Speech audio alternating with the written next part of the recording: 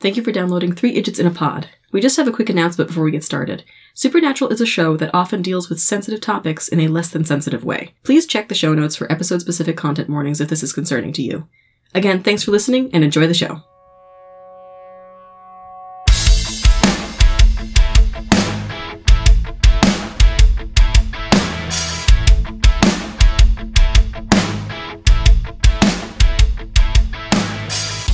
Hi, and thank you for downloading our podcast, 3 Idiots in a Pod, a sibling supernatural rewatch podcast. I am a host, Margaret Downs. I'm a host, Patricia Downs. And I'm another host, Bridget Downs. And today we are discussing Season 2, Episode 9, Croatoan. But first, how are we doing today? Pretty good. Not too much to report today. I finished my supernatural homework, which I had started a while ago. And then we took a break.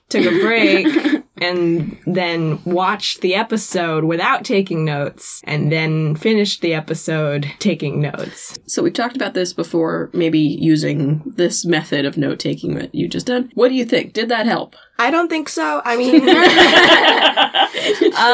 no. Maybe. I think I did see a couple, like I caught a couple more things the second time around than I did the first time. So like a couple little things that I was like, oh, I didn't notice that. And then I can bring it to the conversation. But for the most part, I mean, I really did like being able to just sit down and watch it and enjoy it. But then having to watch it a second time to take notes was a little bit tedious. Mm-hmm. So I don't know if there's a solution to that. Maybe the reverse?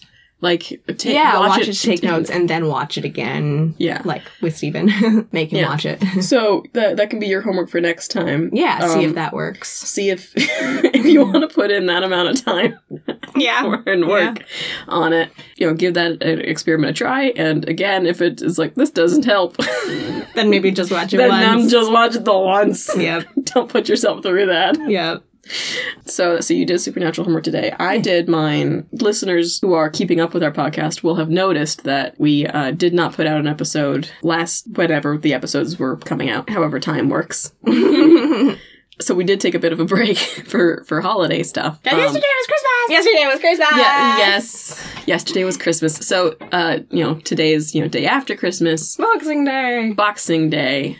Kind of a chill day in general, sorting through the, your haul. The haul, because all of the stuff gets shoved in a single box or bag or whatever with a bunch of tissue paper, and it's just a mess. So I gotta make a list of the gifts I've received and who gave them to me so I can do thank you notes. Mm-hmm. Yeah, that's smart. Just and sort them all out into piles. Yeah. So I know what I've got, and so I don't lose any gift cards, like inside of shirts or whatever. Yeah, because you got presents from, like, other people outside of the family. I did. One of the perks of being a pre-K teacher is I get a lot of pre-K kid presents. You get money. I do. Well, yeah. Like, you tip the courtesy, dictates that you tip your paper carrier, you tip your mail carrier, and if you've got, young little kids in school, like, daycare, pre-K, elementary school, tip your teachers. Yeah. They see your kid more than you do. And tip your teachers because they're broke. We are! Teachers are not paid enough. Nope. Full stop. So, courtesy, please tip your teachers. We love your kids. We still see them more than you do, though. So. School is out in 2 weeks. What am I going to do with my kids all day? Keep them in my house? Where I live? Yeah, your kids are not at your house where you live. They're with me. Our center is open, it's 6:45, I think, to 5:30. And some kids are there open to close. They have a longer day than I do. Tip your teachers. If you're like, man, what do I do with my kids on the weekend? I've got your kids all week. All year. So I do get presents from pre-K, which is lovely and very much appreciated. I also like to get the family Christmas cards. Mm-hmm. Because I've had a couple kids now who have, younger siblings, so now they're showing up in the Christmas cards. Yeah. I'm like, oh my god, they're getting so big. They're in, they're in, kindergarten now, or first grade now. Oh, they're so cute. They're, basically a little adults. Yeah, they're just small humans. Yeah, well, yeah, by the time they get to my class in pre-K, they are definitely small people. Yeah. Toddlers are like, they're starting to learn what it is to be people, but they're still like babies. Yeah. Somewhere in preschool, that transition really starts happening. And like, I'll see like the preschoolers at the beginning of the year are still very babyish. Yeah. And by the end of the year, by the time they're moving up to my classroom, they're people. Somewhere in there that changes. Yeah. So my class, pretty much, they're just a bunch of small people. Yeah. Which is incredible. And like, they get to that age and they're really starting to wonder things like, how fast is a cheetah? Is it faster than the Hulk? These are the important questions. The important questions. Are pirates real? Are pirates real? Is a question I get asked a lot. Are pirates real? I'm like, okay, so the pirate you're thinking of, probably not. No. The Arg pirate? The pirate you're thinking of right now, child, in your brain. The pirate, the one I'm thinking of is the Peter Pan one with the fairies. Not Captain Hook. I was gonna say, I'm like, are you trying to search for Captain Hook? No, Because not Captain Hook, the one, Tom Hiddleston. It was that Captain Hook in a different, Tom Hiddleston voiced him. He did this. Oh, Tinkerbell. The Tinkerbell one. Yeah. The Tinkerbell pirate. Was that a different Captain Hook? Was that like a young Captain Hook? I think so, yeah. Maybe. Unclear. Oh, how That one. You can stop that now. That's enough of that. That's not a good. No, thank you. That pirate? No. Does not exist. And then I have to decide, do I explain to them about Francis Drake? Do I explain Sir Francis Drake to these children? No, Tom Hiddleston is not real. Do I explain Sir Francis Drake? Do I explain modern day piracy? Yeah. Do I explain Somalian pirates? See, when Dad tried to explain this to me when I was in 5th grade, I was like, okay, so they ride on jet skis now. Because Basically. So here's the thing. I was just picturing the pirates from the cartoon Peter Pan. Riding jet skis. Riding jet skis. Captain Hook on a jet ski. And waving his hook around. well, mostly just his crewmates. Not actual, just his crewmates with, like, the parrot. Yeah. Yeah, no, you get the bandana and the striped shirt and the parrot. Yeah. And the raggedy pants that cut off at the knee. Yes. Yeah. On pirates. jet skis. Pirates. On jet skis. Yeah, cartoon pirates. And Dad was like, yes, that is pirates. And I'm like, yes. And even though I know that is not true, that is still what I picture when I think of pirates nowadays. Modern pirates. Yeah, so I do have to make that decision, like... And the answer to that is, it depends, because sometimes they ask follow-up questions. Yep. Like, where do they live now? Oh. Where do the pirates live now? I'm like, okay, let's go over to the world map and I'll point. Yep. And they're like, why do they live there? I'm like, well... There's a lot of unrest. I'm like, well, let's get into some national politics. So you know the Middle East children. Well, it all started. With, frequent pauses for, like, are you, like, actually engaged in this, or Am I just talking? These are just words going in and out of your brain. Occasionally, I will have a kid who's, like, standing there, like, following along. Like, this is fascinating. I am fascinated by national politics. And will ask intelligent follow-up questions. I'm like, that's great. Yes. You're 4. And I was like, thanks, I'm 9. But yeah, so they're kids are really something. I'm tired all the time. Yeah. You've got long days. Yeah, I do. I have a 1-hour lunch, but I don't get paid for it, so I'm there like for 9 hours every day. Yeah. 5 days a week. Yeah. Woo! I only use my Facebook now for Messenger and for my art page, which I update every once in a while. You're more active on Instagram. I'm more active on Instagram anyway. Go follow Patricia on Instagram. Yeah, Downs_art. Do it. Yeah. You're much more active on Instagram. Yeah. So am I. Yeah, well, yeah, Teeny Weeny Television. Yeah, Teeny Weeny Television. That's my username on literally everything. Teeny Weeny Television. Teeny Weeny Television. It's very cute. Do you know why? It's from like Trivial Pursuit or something, right? Because it was a card that was like, what does TWT stand for? And the choices were like, such and such, and Teeny Weeny Television. I was like, what? Teeny Weeny Television. Remember in Trivial Pursuit when it was like, the train? It was like, Kenny. Oh, yeah. The question was, could the little blue train? I was like, he could. He could. And then it was, he could. And the answer was, he could. He could. And the other one was like, he could. The other one was like, he could not. Maybe. And the other ones were like, maybe. Can. Can the little legend? He can. He can. Oh. Was that the kids' Trivial Pursuit one? I don't think so. I think was it was the just the regular adult one. Yeah. I like playing our Trivial Pursuit because Mom's Because it's so out of date. Yeah, Mom's the only one who knows the answers because it's the Trivial Pursuit edition from like the 70s. Yeah. So it's all extremely outdated questions. Like old entertainment. Really old, nothing more modern than like 1980. You know, Soviet Union is still a thing. Yeah. Yep. So all the sports questions are really specific to that decade. And the no solar one knows system them. questions. Oh yeah, the solar system questions have like a limited number of planets. Yeah. The science questions all super out of date. And it's like, okay, well, what science did they know in the 70s? And stuff about the Olympics. It's like, oh my god. Yeah, there's some stuff It's about the Olympics. the Olympics just happened when this game came out. You know, when you saw them on TV. It's like, I did not. You know the specific guy that won the specific sport? Mm-hmm. No. Yeah, I was born then. Yeah, and like the classic literature is all stuff that was being like taught in school then. So it's like, no, we don't read these anymore. They're racist. Yeah.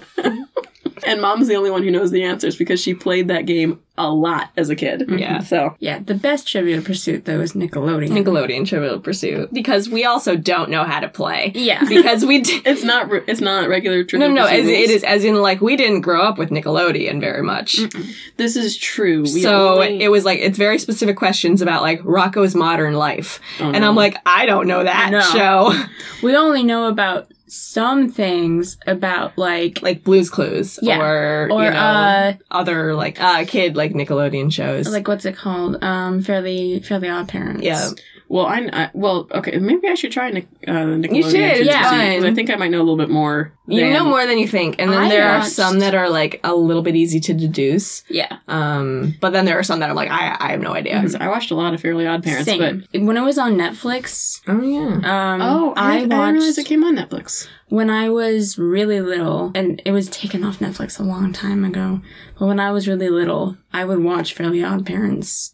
Like, I watched every episode on Netflix, but it was taken off a long time ago. Oh yeah. But yeah, that was, because we didn't grow up with Nickelodeon or Disney Channel or Animal Planet. Yeah. We got all of that at Grandma's house. Yeah. Yeah. And I remember when kids, like, when some kids are like, you didn't watch SpongeBob? That's the big thing. Yep. That's the big cultural thing that we missed. I'm like, no, I didn't watch And there are SpongeBob. so- Mom told me that it would turn my brain into goo. SpongeBob is a cultural touchstone that all three of us are completely missing out on. Yep. I just know some lines of it from TikTok. Yep. I know. Or from like people singing SpongeBob songs in the hallway at school. And that might be one of the biggest in me having trouble connecting to people of my generation. Like when I transferred into middle school. Yeah. Like coming to the middle school a Catholic school. I was coming from a Catholic elementary school. I didn't know anyone else, but a lot of people were transferring in. Yeah. Yeah. In because there were like 2 or 3 different elementary schools. There were 2 Catholic schools, and then people who were moving into the city for middle school. So a lot of different people were coming into 6th grade. But one thing almost all of them had in common was they all watched SpongeBob, and I didn't. Yep. Because we weren't allowed to. We weren't allowed to. We didn't We didn't have cable. And we didn't have cable or dish at home. But even at Grandma and Granddad's house, we weren't allowed to watch SpongeBob. Yeah. We were PBS kids. Yes, we were PBS kids.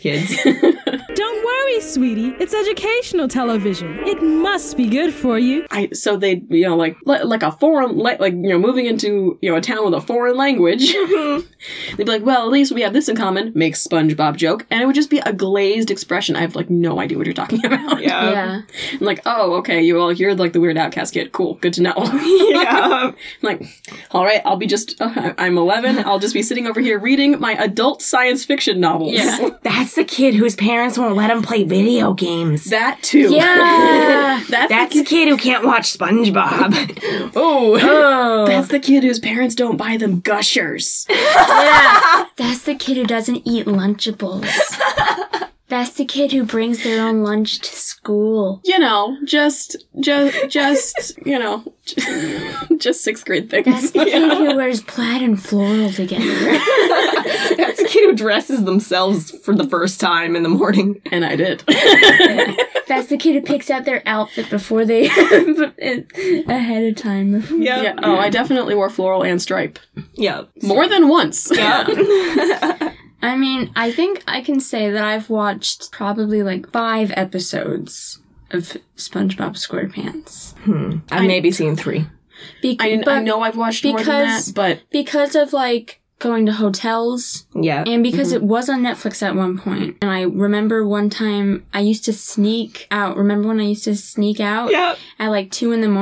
I used to sneak out of my room and like go into the living room and turn on the TV. And mostly watch I Love Lucy though. I used to just watch MeTV and watch I Love Lucy or Laurel and Hardy. You watched a lot of I Love Lucy and Laurel and Hardy. Because we also had the I Love Lucy box set. Yeah, which I think we got because you were super into I Love Lucy. I was. We would watch it together. We did. It was fun. But I got super scarred because I turned on SpongeBob and it happened to pick one of the most like scary episodes, apparently. Like was it the hash slinging slasher? It was the one where Was it the one where he got stuck at like the bottom of a trench? It was the one where Plankton was taking control of his brain. Oh. And you could see, like, the inside of SpongeBob's brain. Ooh. And he was, like, painting ketchup on the walls. But it was, like, blood. And it was, like, him shivering in a corner and, like, drawing, like, Get Out on the walls. It was not fun. And then I went running to Mom and I was like, I watched SpongeBob. You were right. SpongeBob's horrible. But, like, on TikTok, there are some sounds that I admit are some of them are really funny. Like, I mean, there's the one, of course, that's classic of the guy that's like, I was born with glass bones. Every morning I wake up and I shatter my left arm. And he's like, I can't breathe without shattering my ribs. And there's the one guy that's like, oh, brother, this guy stinks. I've never heard that one. You see, I don't know either of these references from SpongeBob or TikTok. The glass one sounds like the glass delusion, which is a real medical phenomenon. And like, and I don't know, maybe I've, been able to fake it enough and get by with like, oh yes, I'm familiar with the bit you're doing. Yes. Ravioli. SpongeBob. I know that show. I like ravioli. The one with the striped sweaters. It's the best time to wear one. Who lives in a That's just a thing. When's the best time to wear a striped sweater? All the time. Is that another SpongeBob? I don't know. Yeah. I don't know. I am familiar with the general character archetypes. Yeah. I know who the characters are. Yeah. Roughly. Yeah, of course you know Sandy. Just try to picture him in his Sandy. underwear. Oh no, he's hot. It's Squidward. It's a sound on TikTok. I don't know that sound either. I've sent you TikToks with the sound in it. All right, trust you. If you say so. So TikToks. Justin McElroy's TikToks. 'Kay. Sydney McElroy's TikToks. Yes. About shows that they don't watch. And that they don't care about. That they don't care about at all. One time Sydney was like, so you know The Blacklist? I think I saw this one. we've seen Yes. this one. And she's like, one of the main actors is leaving The Blacklist. And Justin's like, not James Spader. James Spader. And she's like, no, the other one. He's like, somebody else that I don't really know. He's like, well, I don't know. And I don't really care about. And he's like, do you watch this show? And she's like, no. No, not at all. Not at all. Did you hear? Did you hear, though? One of our main actors in this is on The Blacklist. Yeah, I think I saw that. And his name is Diego Klattenhoff. That is fantastic. Yup. That's fantastic. Diego Klattenhoff. Yep. Love That's a perfect name. it. Love it. Who did He he play? plays Dwayne Tanner. Which one's Dwayne? The blonde kid who almost gets shot. That's Who fantastic. gets shot yes, in the vision. Yes, because I looked him up because I thought he looked familiar, but I was thinking of a different actor. Yeah. Yes. When we were watching it, Stephen was like, that's Agent Wrestler. Oh yeah. A long time ago. Yeah. Very Very young. like, that's a young Agent Wrestler. Yeah, tell me your show was filmed in Canada. without telling you, Your show is filmed in Canada. Canadian actor Diego Klettenhoff. Yeah, okay. So speaking of Canadian actor Diego Klettenhoff. let's jump into today's episode, Season 2, Episode 9, Croatoan.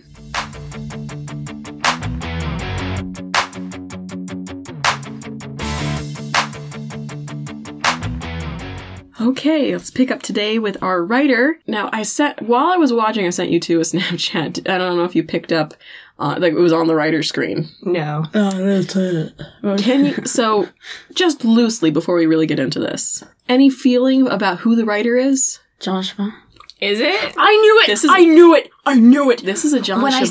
I saw that one and clip. it's When I saw that one clip. because before I watched the episode, Bridget, That TikTok that I made? huh? No. TikTok? Oh yeah, and you're like when I'm This shit. when I'm watching a Supernatural episode, Yeah. like oh yeah, and then the like It's not gonna hurt, Mom. and like the kid like with the mom gagged, and he's like putting his hands on his shoulder, and she's like, "Don't worry, it's not gonna hurt, Mom." And I'm like, and it's like this shit. I gotta deal with this when I watch. Yeah, John Chabon. Hey. It's interesting because before I watched the episode, Bridget, you'd watched it ahead of me. You were like, I liked this episode. It reminded me of Skin. Yep, And I was like, oh, hey! makes sense. Speaking of, and I think it's, well, we can talk about later, general quality of the episode, but I think it's certainly an upswing in quality from some of his other work we've seen so far.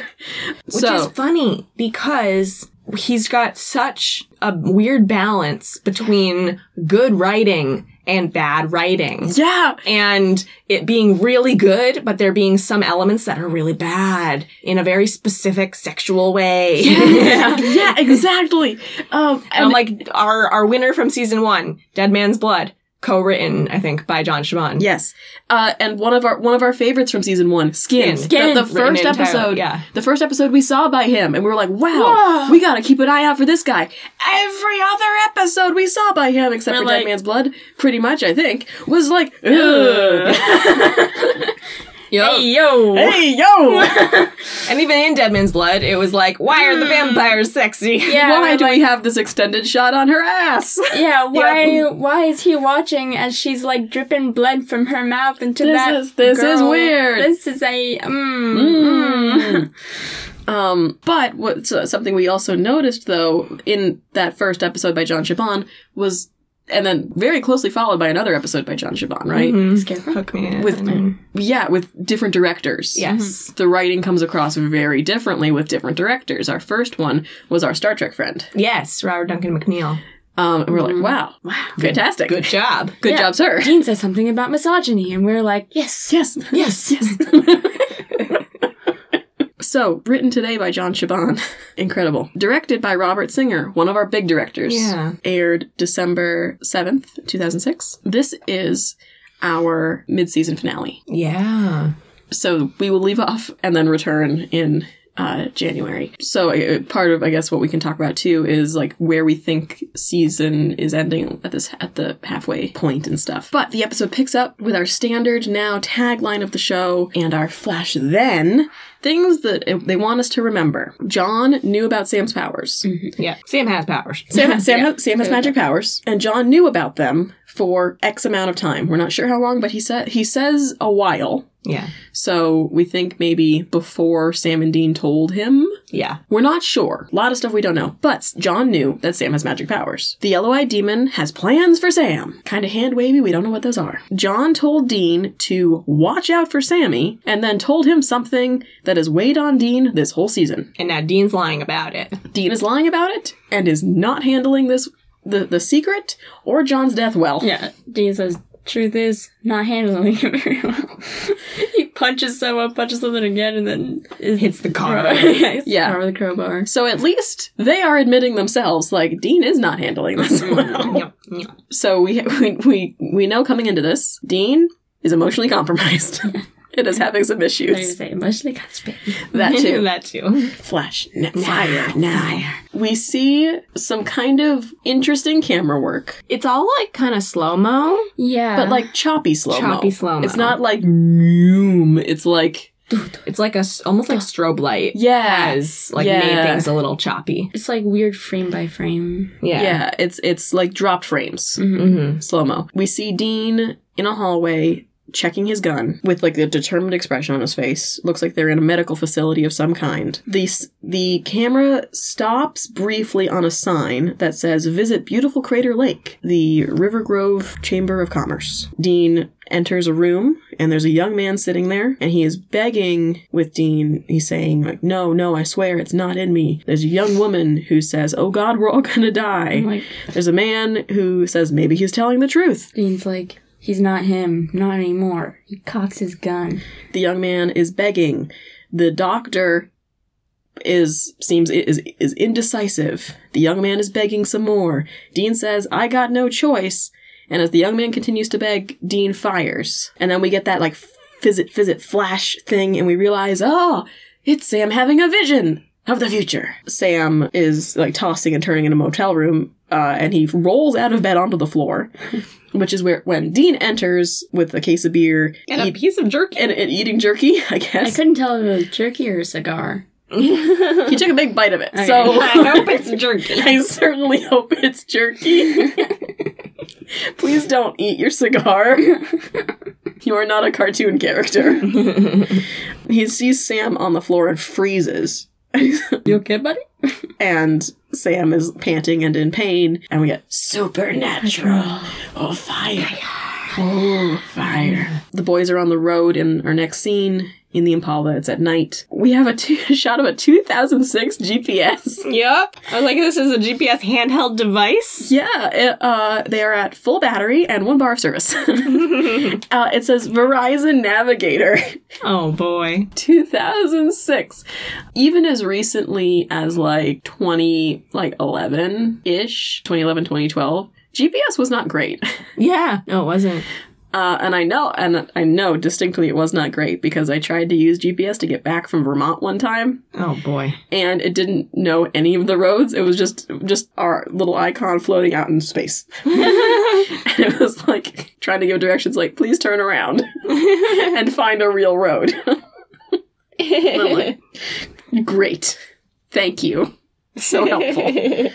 So incredible that this GPS is working so well in rural Oregon. Yeah. We learn that they're in Oregon. They are going to a town called River Grove, which Sam put together by the pieces of his vision, the sign he saw, and trying to narrow down where it was. And as Sam is running Dean down on the specifics of the vision, Dean asks about the kid in the vision he shoots, and he asks him and I ventilated him. Yep. That's weird. I looked it up and I was like, So yeah, like put holes in him. yeah, I guess. that's what I was thinking. To like pass air through him, Yeah. maybe. I guess it was just a weird way to say that. Yeah. It was him just not wanting to say, so I killed him. But they have other ways that they frequently will say instead of that I've never heard. I don't think they ever say that again. It's just weird. Sam, this whole car trip is kind of quiet and subdued. Well, obviously. I mean, you just saw Dean kill some kid. Yeah, so this is obviously weighing on Sam. Dean wants to know if there were any obvious signs of, possession or exorcism, because all of Sam's visions so far have been linked in some way to demons or the yellow-eyed demon or other kids with powers, that sort of thing. And no, Dean just walks into the room and shoots the kid, which is upsetting. Yeah. Dean's like, well, I'm sure I had a good reason. Sam's like, I sure hope so. And he's like, what is that supposed to mean? I'm not going to waste an innocent man. And that's a euphemism right there that they frequently use. Yeah. So I don't know about ventilated. I don't know. It was weird. And there's just like these long pauses in between Dean's lines where Sam's like, I don't know, bud, like you might just start killing people. We don't You've been know. acting kind of weird recently. Mm-hmm. And Dean's like, I wouldn't. And Sam's like, I never said you would. Fine. And Sam's like, well, fine, whatever. That the guy in the vision is part of it, so we'll just go find him. And they got another like, fine, and more sullen silence into the next scene. We get to, we assume, a small town, the town of River Grove. It's TV small town center. Could be Stars Hollow. Yeah. But we see it's kind of like a rundown town. Like some people are, like this man is closing like the hood of a kind of rundown looking truck. It's a little bit poorer. Yeah, very blue collar. Yeah. And in general, like the natural aspects of the scenery feel very Pacific Northwest. Yeah. Which is good because... That's where we're supposed to be. That's where we're supposed to be. That is where they film. Yeah. Sam spots one of the guys from his vision. Yeah, they're sitting on a porch with a fishing pole. As they pulled into town, I noticed the music choice was interesting and not typical of Supernatural, which is something from Skin that we also noticed was there was some interesting music choice there. Parts of the so just a little bit of interesting sound design trivia. There are parts of the soundtrack for this episode that are intentionally a reference to the 1982 movie The Thing, which is a horror suspense. Yeah. A film about a virus that infects people and causes paranoia. I think that's the one. Yeah, that's the one with Kurt Russell in Antarctica. Oh, okay. And it's like it's a people start going crazy and killing each other and like something's in here with us situation, which an apt reference to be making with, sound design. So the boys pull up and they head over to this guy who Sam recognizes from his vision, working on a fishing pole on his porch. They approach with a good morning, and Dean introduces them as Billy Gibbons and Frank Beard, U.S. Marshals. ZZ Top. Yeah, there's ZZ Top. They walk up in their street clothes. Yep. Yeah. I was like... And claim to be U.S. Marshals. Yeah, not sure how U.S. Marshal... I've never actually seen a U.S. Marshal. No, I don't know think how they that's would how dress, they would dress. but I don't believe it would be that way. I don't know if... I mean, and plainclothes officers in general dress in suits. Yeah. As far as I know. Or, work clothes. These are just regular street clothes. I don't know.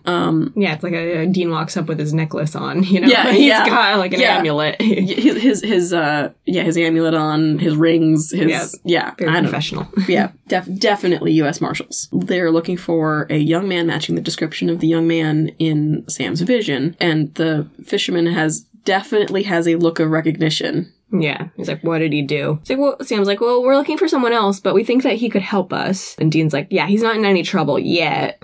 Yet. It's like, I think you know who he is, Master Sergeant. He looks at this guy's forearm and sees a tattoo and recognizes it. My dad was in the Corps. He was a corporal. And they have a little exchange about the specifics. Dean trying to establish a little rapport before, Sam jumps in with like, so can you help us? And like, if we're looking at this as like a D&D mechanics thing. Yeah. Right? Sam is the one making the persuasion check, and Dean assisted, which is smart because we know when Dean tries to do the persuasion check, it doesn't go well. But Dean can give assistance with it, and Sam can succeed at a charisma check. That's what I said. Smart. Yeah, that's what I was writing down. Yeah, this is called giving advantage. He's like, I'm going to take the help action. Yeah, I'm going to assist with this by establishing a little rapport. I will not be taking the helm on this charisma check. There's a pause before the sergeant says he knows the kid, matching that description, Dwayne Tanner. So Sam, talking about the description, the kid has a scar on his forehead, and Sarge says he recognizes it, and he's like, but I know him. I know this kid, Dwayne Tanner. Good kid, keeps his nose clean. And Dean's like, oh yeah, I'm sure. Yeah, do you know where he lives? And Sarge gives them the directions. The boys walk away, and Sarge watches them go. Yeah, sort of suspiciously. At the other side of the square, Sam sees carved into like a utility pole the word Croatoan. And Sam's like, Dean, look at this. Roanoke, the lost colony? No. Like, Dean, did you pay any attention in history? It's like, yeah, shot heard around the world. How a bill becomes a law. Sam's like, that's not school. That's Schoolhouse Rock. It's like, Like, oh, isn't that funny? Dean got all his education from watching TV. Isn't that funny? Isn't that funny? Isn't that funny? Haha. It's not. It's really sad. Yeah, it's a little sad. We get a Roanoke lore drop. I remember learning about Roanoke in 7th grade. Nice. Yeah. So Sam gives us like the opening paragraph to the Wikipedia page. Yeah. Yep. Roanoke was one of the first English colonies in the Americas, and they disappeared, leaving the word Croatoan behind. And Sam's like, no one knows what happened, and it's a mystery. Here's the thing. We do know what happened. Wait, really? Kind of. Okay. There were a lot of problems with this colony. Yeah. The number one thing being they didn't bring enough supplies with them. Gotcha. And there was really nothing like mysterious about their disappearance. They ran out of food and moved in with the local indigenous population. Like, the word Croatoan, there's the Roanoke, it's all in and around like the Chesapeake Bay, I think. Yeah. The Roanoke colony is on like a sort of islandy part of the peninsula. Out there. There's a bunch of like islands loosely connected by very shallow water. A nearby island is Croatoan Island. Oh. Yeah. That's where they went. So they wrote down And where then- they were going. Yeah, and then later there are, accounts of all of these, indigenous kids with European features like, blonde hair, blue eyes. It's like, where could they have come from? Who knows? It's a mystery. Anyway, I think it's the supernatural. Yeah, you don't think that's what's going on here. Whatever I saw in my vision wasn't good. So they are suggesting that, maybe it wasn't something like famine or a raid or disease. It was something like sinister and supernatural.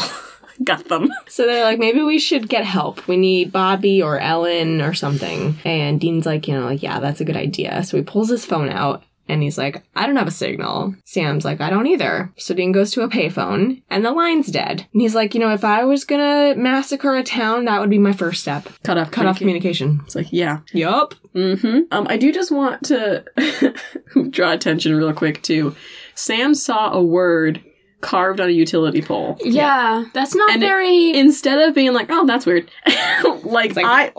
This must be what's happening. This must oh my be God. what is happening. That is such a wild That's a leap. Because he doesn't know that we're going to have an issue with the town disappearing. His vibes. Maybe he's got It could some be vibes. his vibes. Because he does Sure. get vibes. He does get vibes. They're rarely addressed. Yeah. But he gets vibes. He doesn't know that the town is going to disappear. He only knows what is happening in his vision, which is Dean shoots somebody. Yeah. And there's a lot of very stressed people in a medical center. Yeah. He He wouldn't have sees, known. so they're like, okay, thinking about, there might be something demonic going on, who knows? And he sees the word Croatoan carved into a utility pole. Why? Why is that the leap he makes? He's like, It's all connected. it's all connected. He could just be... I mean, I know that he's a history buff. Yeah. Okay. So he could be a big conspiracy guy. So he could have been like Croatoan. Oh my God, Dean. Oh my God, is this happening? That's what's happening. That's what's happening, Dean. Dean, that's what's happening. Dean. Oh my God, Dean. It's like, that's a wild leap of logic to make, Sam. We are just shy of saying it's aliens, my dude. Sam, that's such a bad thing to happen, but you're fanboying right now. He's like... He did that with the serial killer situation, too. Like, oh my God, Dean. we're gonna fight the ghost of a serial killer. Oh my God. I can't believe I'm gonna meet him in person. Oh my God. Oh my God. Maybe I'll get to keep some of his blonde hair. Ew. Gross. So the boys go to investigate this Dwayne Tanner guy. They roll up to a Pacific Northwest looking country house. The sign on the door. Yeah, I couldn't read it. It flashed too soon or too quick. It said, "Born to fish, forced to work." And with a horseshoe for luck. Yeah. Now, the horseshoe was the wrong way around. For mostly for luck, you want the points of the horseshoe pointed up. Yeah. Because the luck is stored in the horseshoe. Yeah. And if it's tilted upward, it'll drip out. You say this like it's real. I say this like it's supernatural lore. Yeah. A horseshoe is a lucky symbol if the points are pointed up. Usually. I have seen a couple instances where, like, the theory was that, like, the horseshoe was generating luck. Yeah. And it was, like, it would drip out on you as you passed through an entryway. Oh, okay. So it's really, it depends on your belief if the horseshoe generates luck or if there is luck stored in the horseshoe through years of use. Yeah. So whether or not you want it to drip out of the horseshoe. There's also, horseshoes are made of iron, and iron is protective against magical things. Yeah. All, Yeah. tied into it. But generally speaking, this horseshoe was the wrong way around.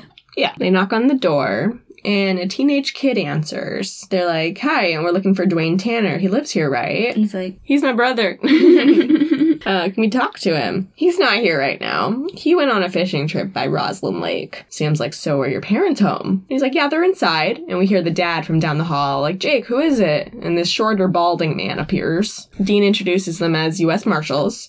He's like, "We're looking for your son, Dwayne." Dad's like, "Oh, he's not in trouble, is he?" He's like, "No, we just gotta ask him a couple routine questions, that's all. Any idea when he'll be back from his trip?" And Dad's like, "Oh, I'm not sure." It's like, maybe your wife knows. she's not home right now. She's not home. Dean has been leading the conversation so far. And Sam, like, from the moment the door opens, is giving off big, "I am suspicious" energy. Yeah. Yep. He's just staring at them both with narrowed eyes and a clenched jaw. It's like, that's... Hello? Yep. Hello? If they were anybody else, and this wasn't supernatural, it would be weird. Yeah. Maybe your wife would know. Yeah, it's like Kit, hi. Hello. Hello, sir. That's a lot of energy coming from you. And the dad's like, "Oh, no, she's not here." And Dean's like, "Oh, well, your son said she was." And he kind of looks at him. He's like, "Oh, did I?" Steven was like, "Is this kid high?" yeah. Yeah, 2 observations. This kid looks high. He's like, Yeah, Jake, this kid Jake, he's like, I don't know what's going on. And he did not say, "Yes, my mom's inside." No, they said, "Are your parents home?" here? Yes, they're inside. He didn't specify, "It's just my dad home," because that would be kind of a weird... he's like, yeah, Are my they're parents? I don't... my dad. This really isn't the gotcha, I think, that they're they saying think it is. I could absolutely see me making that slip. Yeah, Or, like like, parents are are, you- yeah. I'm like, Oh, wait. well, actually, no. So I could absolutely see, me making this mistake. Like, yeah, my parents are home. Mom went shopping. Yep. Yeah. Just my dad is here. So they're like, "Gotcha! You're lying." Yeah, Like, no, I would totally... Yeah, no. I That could do- be a mistake that anyone makes. Because half the time, I have no idea where mom and dad are. No, they don't leave notes. Yeah, it's like, are they home? Like, I think so. Like, and then wait, actually, they're not. I took a nap and they were expecting them to be home, Yeah. but they're not home. Who knows where they are? I don't know. Yeah, when mom comes home and she's like, "Where's dad?" Like, And I'm listening to music and I'm like, he's gone? yeah, I'm Is like, he gone? Is he? She's like, "Did he tell you to walk the dog?" I'm like, "Yes." She's like, "Have you?" I'm like, "Yes." And she's like, "Well, then where is he?" I'm like, No He idea. might be in his office. I thought he was playing Borderlands for 5 hours. Last time I saw him, he was playing Borderlands. Yeah. Couldn't tell you. No idea. And we're not high. So, so on top of that, not the gotcha. I think they're acting like it is. But even so, I was still super suspicious of him. Well, sure, because it's supernatural. Yeah. And we have a limited amount of time to get there. And Jay was just acting weird. Yeah. Yeah. Did I? He answered the door. It was almost sinister. Yeah. He's like, Either extremely sinister or just high. high. Yeah. If these were real people, that kid's high. That kid's high. These are not, though. It's So That kid's a demon. Dad's like, yeah, so when Dwayne gets back, is there a number that he can call you at? And Dean's like, we'll just check in with you later. Yeah. So they walk down the stairs, they close the door. Dean's like, That was kind of creepy, right? And he's like, little Stepford. yeah. Little 2 Stepford, which is a reference to a movie, Okay. Stepford. The Stepford Wives. And a book. Yeah. Originally There's a like, book. there's like 2 movies in a book. But yeah. With, what's her name? Used to date Tom Cruise. Nicole Kidman. Yeah. Oh. That's the 2004. That's the one that they're making reference to, I think, because it came out. Could be. Well, Dean could very easily have seen the 1975 movie. Could be. Yeah. which is both of them, psychological horror film. Also Pleasantville feeling. Yeah. Yeah, it's just like creepy suburb, Yeah. creepy suburban family. Yeah, like too white. And it's like, Too nice, too normal. yeah. So they're like, yeah, this was very creepy. So they stealth off around the side of the building to investigate. We see a woman tied and gagged, and Jake puts his hands on her shoulders This is where we and leans into her ear, and it's like, it's okay, Mom, it's not gonna hurt. I'm like, well, okay. That's John Shaban. hello. Hello. Hello, sir. This is where I paused it and I was like, Way to make me uncomfortable. yeah. Why? I was like, what's not gonna hurt? Please no. Please no. Gross. I was like, I don't want this to. Big creepy gross vibes. The dad comes over with a big knife, Yeah. cuts Jake's forearm, and he lets the blood drip down into the mom's open shoulder wound. The boys are watching from the window. And they're like, yep, this is demon stuff. Yeah. Looks like demons to me. Yeah, they break in and shoot the dad. It kind of does that slow-mo choppiness again. Yeah. Yeah, they, Slow frame by frame read. break in, guns out, get, drop your weapon. We're federal officers, Yeah. kind of. Yeah. Like, not really. Not we're just really. guys with the guns. But when they break in, the dad freaks out and rushes them. Yeah, with the a knife. Dean specifically shoots him. The brother, Jake, takes off out the back and jumps out a window. Sam follows him. Just reminded me But- of Penelope. What? It reminds you of Penelope. Just guys jumping out windows. We got him sneakers. Yep. We got Dean sneakers to chase them. So yeah, Jake, jumps out the window and takes off, disappears into the trees. Sam has a shot. He could shoot him, but he chooses not to. He hesitates and then doesn't shoot him. And we go to commercial. So the boys bring the mom to the medical clinic in town. Sam brings her inside while Dean goes to the trunk, gets something out of a trunk. which I think is the dad. Yes, it is. Oh my god. Dean. Because Sam, brings the mom in, calls for a doctor. The nurse and the doctor come running out. I'm like, They're how like, oh are my they gonna god. explain this to them? Lead them inside. Yeah, she's been attacked. The doctor comes running, bring her in, and Dean walks in with Mr. Tanner on his back, covered in a blanket. And doctor's like, is that? And he's like, Mr. Tanner? Yeah. And she's like, was he attacked too? He's like, no, actually, he was the one doing the attacking. Got himself shot. Got himself shot. She's like, okay. And she's like, you are? And he's like, U.S. Marshal, I'd show you my badge, but I'm carrying a man on my shoulders. Yeah. And she's like, yeah, okay. Okay, bring him in. I'm like, no! This man has been shot and you don't have questions? So the doctor's energy through the entire show is very all right, whatever. We're just going to be cool about this. Like a range of that, just kind of whatever, to complete indecision and choice paralysis. Everyone on this show was high, but everyone had different reactions. Pam was having an anxiety attack. Yeah. As we see later. The doctor was... She's just like, just all right. Okay. Okay, yeah, sure. We're gonna roll with it. Yeah. Yep. Got to. This is weird. Yeah. Yep. The Just very weird energy. Sarge is paranoid. Yeah. Yeah. He ate too many brownies. And now he's paranoid. Do you have it? No. Okay. I'm mad that it fits so well. They're all This is just all high. explained by Everyone just accidentally ate hot brownies. someone brought the wrong brownies to the bake sale. Yes! Yep. Dwayne. Oh my god. I think you That's brought the demon. Yeah. That was the plan all the along. demon. It's that devil's lettuce. Yeah. Oh my god. The demon was just like, The demon was the devil's lettuce at the bake sale. All along. The demon was the devil's lettuce inside the brownies all along. yeah, that fits a little too well. I'm mad that it fits so well. So we're in the doctor's office, or the examination room, and the doctor is like, wait, so Jake helped your son, Jake? And this woman, Beverly, is like, they beat me, they tied me up. And Pam is like, I don't believe this. I don't believe this. like, oh, okay. The doctor is like, shush, Pam. Like, no, that's not how you deal with a victim. But like, are you? I don't believe you.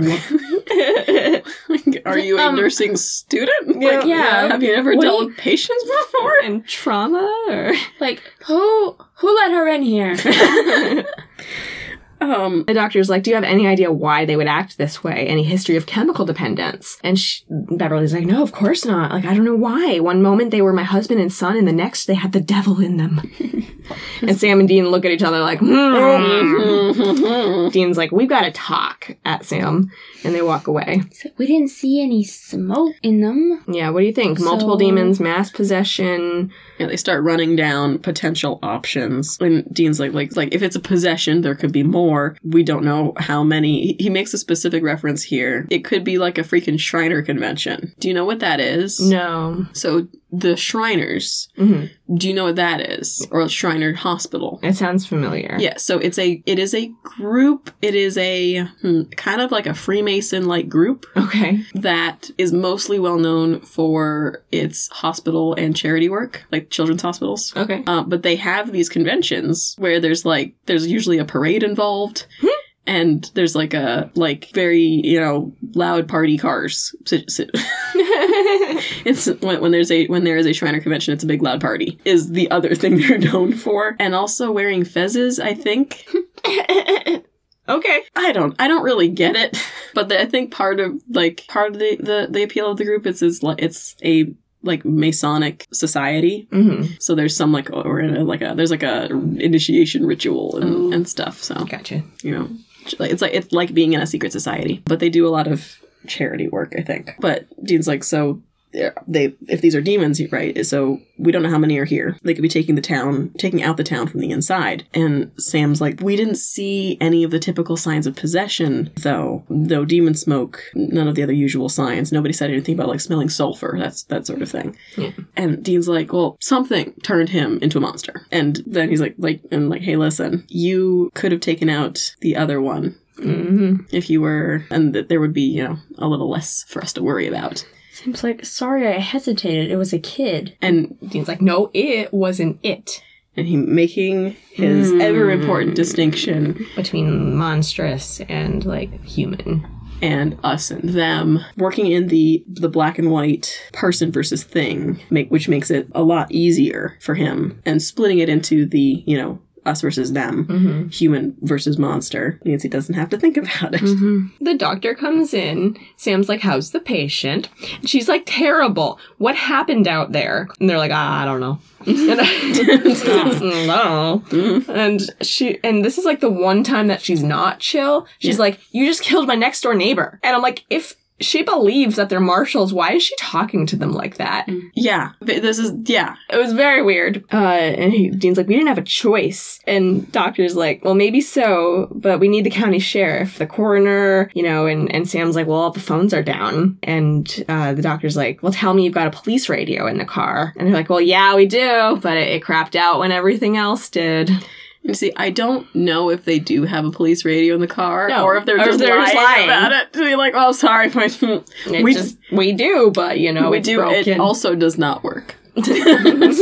So we can't help you with that. Can't help. How far is it to the next town? 40 miles down to Sidewinder, which is a specific reference to The Shining, I believe. Oh, okay. So Dean's like, okay, I'm gonna go to get some help. Splitting the party. We're gonna split the party. Yep. And he's gonna leave Sam here to keep everybody safe. She's like, keeping us safe from what? He's like, we'll get back to you on that.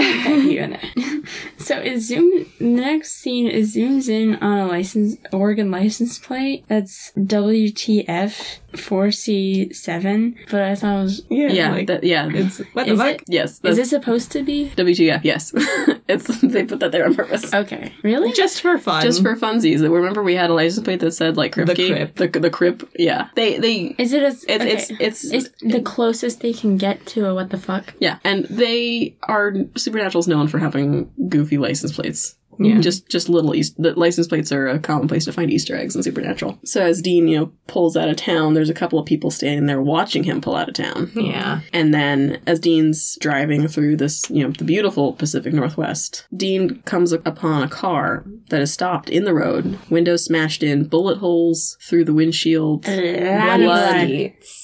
and glass everywhere. And he's got his, shotgun. He's investigating, and he sees a knife. He's touching stuff. He sees a knife on the ground, and he picks it up with his bare hands. I'm like, ah. And Stephen was like, "Why? Why would he do that? Why is he touching it?" He walked into the room and was like, "With his bare hands." First of all, we know that this has been an issue of him leaving fingerprints at crime scenes across the country. Dean wasn't even involved in this. No. And he just left his fingerprints at this crime scene. Just for fun. So first of all, Dean, we've talked about this. The police have talked to you about this. Specifically, the police have talked to you about leaving your fingerprints places. You've got to stop that, bud. Secondly, knowing what we know about this episode. Oh yeah, you want to touch the blood? He doesn't know yet. Oh, yeah. But knowing what we know, if he had any minor abrasion, paper cut on his fingers, that would have been it for him. Yep. What the fuck, dude? Please stop touching things. You just touched a bloody knife. Even in the real world, where we don't have to worry about demon viruses, you can still worry about other bloodborne issues. There are lots of diseases transmitted by blood. Don't just touch random bloody things. Yeah. That's extremely unsafe. Back at the medical clinic, Sam is just hanging out. Yeah. Looking at the corpse of Mr. Tanner. Yeah. He's just hanging out with a corpse. The doctor is looking through a microscope at Mr. Tanner's blood, and she's like, his lymphocyte percentage is pretty high. He was fighting a viral infection. Can't say for sure what kind of virus, and I've never heard of a virus that leaves this weird residue. It's like sulfur. It's like, Sam's like, aha! Sulfur. We have our demon connection. We didn't smell it because it's in the blood. Listen, I was not a biology major. I really don't know that much about blood. Yeah. Other than, what's been talked about. Platelets. Yeah. Other than, what's been talked, what was covered in, high school biology. Yep. And what's talked about on, medical podcasts that are, Sawbones and other science podcasts like SciShow. Yep. So I'm not, a blood expert. So if you are listeners, if you are a blood expert, could you email us and let us know what happens if you have just sulfur in your blood? Yeah. Might be an issue. I don't know a lot about it, but I think perhaps that could cause some problems. I mean, what would happen if you just have sulfur in your blood? I had iodine in my blood. Well, some things are non-reactive, and that's fine, but they are specifically measured so that, your blood doesn't become too diluted. What if the demon knows biology? No. Well, here is where we enter another issue where it's magic. So, yeah. Whatever. Yeah, it's magic, so the demon can just do it. It's magic, so whatever. Hand wave, there's sulfur in there. Mm-hmm. What I want to know is, from her perspective. Right, what would this actually do? She's like, because her reaction is, well, that's weird. Yeah. Not, oh my god. How was he alive when he was infected? What could possibly have caused this, right? Email us and let us know. Have we gotten any email? No, we have not. Patricia, our email officer. Yep. Email us. Even if it's just a hi. Just say hi. Yeah, interact with us. Even if it's just Josh. No. Just this is part of the problem, right? So our listeners who have interacted with us so far know me personally and they can just text They just text me. So, which I also appreciate. Yeah. The immediate feedback. And then I take a screenshot of the message and send it to the group. Mm-hmm. But for the listeners who don't have my personal phone number, email us. So Dean is driving. He notices, so there's a bend in the road, and the road is blocked by like 3 cars and 6 guys with guns. He notices Jake is there with a gun. Dean stops in the road, and one guy comes up to Dean's car and surprises him. Slams the roof of the car with his hand. And it's like, this isn't just a roadblock, this is an ambush. Because that guy was, like, obviously hiding by the road. Yeah. Waiting for him to drive. Whoever was trying to drive out of town to drive past so he could get up behind him. Yeah. He's like, sorry, road's closed. It's like, yeah, I can see that. Why? He's like, quarantine. And Dean's like, wow. What is it? Guy's like, I don't know. Something going around out there. Dean's like, who told you that? It's like, county sheriff. It's like, is he here? Like, I'd like to speak to him if he was here. It's like, no, he called. And I'm like, but the phones. Yeah. No, he didn't call. He did not call. The phones are down. And Dean's like, haha, well. Yeah, okay. Okay, then. And the guy's like, so you get out of the car and we'll talk a little. And Dean's like, well, you are a handsome devil, but I don't swing that way, sorry. And that is an interesting thing Yeah. to say. I was like, I paused and I went, Dean. Dean? That's what you jumped to? That's the assumption? I mean, he's making a joke because he's obviously like, I'm in danger. I'm in danger. The man's like, I'd sure appreciate it if you got out of the car for a minute. And Dean, there's a pause. He's like, yeah, I bet you would. He looks at him for a second. Mm-hmm. Yup. Tire screech. Dean hits the gas in reverse. And the guy is hanging on to the window. The other guy starts shooting at Dean. He swings the car around and flings the guy off and drives away. Dean escapes. Back at the medical clinic, Sam and the doctor talk to Beverly about the virus that Mr. Tanner had and that Jake probably had too, based on his behavior. And Beverly's like, I don't understand. Are you saying my husband and Jake had a disease? Like, that's what we're trying to figure out. So during the attack, did you have any contact with their blood? She's like, oh my god, you don't think I got the virus, do you? She's like, I don't know what to think, but let's take a blood sample. Beverly sighs. And I'm like, here's the thing. We saw them pour his blood on her shoulder. And so did Dan. Dan and Sam.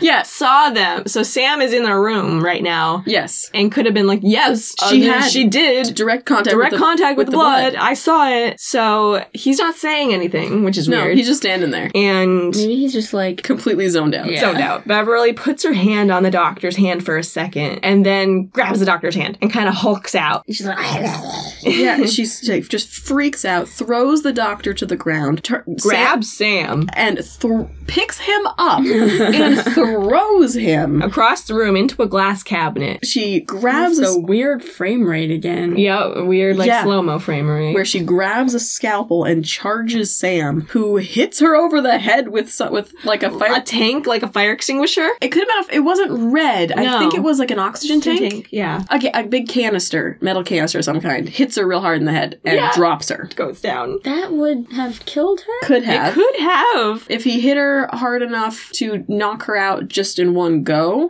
could have killed her. She certainly has a concussion. Yeah. Why isn't she profusely bleeding? It wouldn't necessarily... I mean, she's probably bleeding internally. It wouldn't have necessarily broken the skin. And it kind of went like between, like on her neck. It was like her shoulder, her neck, and the side of her face. It kind of went like right in the corner there. So it was like a very violent Vulcan neck pinch. Yeah.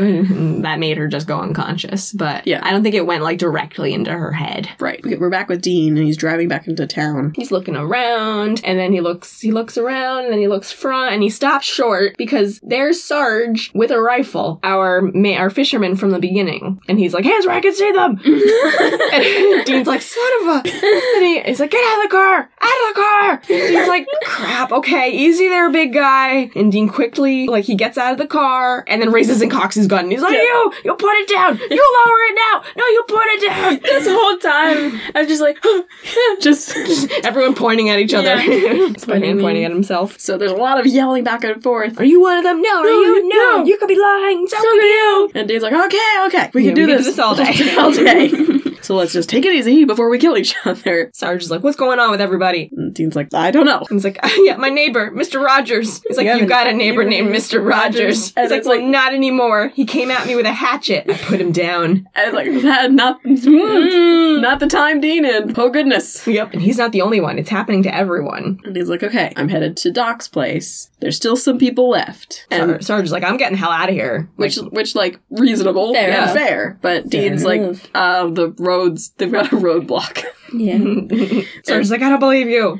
And Dean's like, fine. Yeah, stay here. Be my guest. So So- Dean gets back in the car with a gun trained on Sarge. Sarge wavers before relenting and gets in next to Dean with his gun on Dean. And Dean's like, well, this ought to be a relaxing ride. And they both got their guns on each other, and Dean pulls away. Back at the medical clinic, the nurse and the doctor are having a conversation, and the nurse is like in panic mode, like, what if we all go crazy? Yep. And the doctor's like, you've got to calm down. Yeah.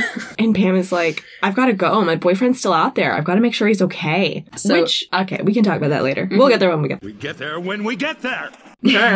So she goes to take off, and Sam follows her, and he's like, listen, I know you're upset, but it's really not safe for you out there. You've got to stay here. Help is on the way. Help is on the way, dear! Mrs. Doubtfire! Help is on the way! We hear, like, at that moment, the sound of the Impala roaring up. And Sam's like, oh, thank God, Dean is here. Yes, And let me open up. So Sam lets Dean and Sarge in, and he's like, did you guys get to a phone? And he's like, nope, roadblock. And he sends Sarge in to see the doc. Yeah, Dean hangs back to talk with Sam. And Sam's like, what's going on out there, Dean? And he says, I feel like Chuck Heston in the Omega Man. Another very specific movie reference. Yeah. The Omega Man is a 1971 sci-fi movie, which involved an experimental vaccine. Let's see. Due to an experimental vaccine, this doctor character is the only survivor of an apocalyptic war, with the exception of a few hundred deformed nocturnal people who are also homicidal maniacs. When Great. did 28 Days Later come out? That was much more recent than 1971. No, I mean like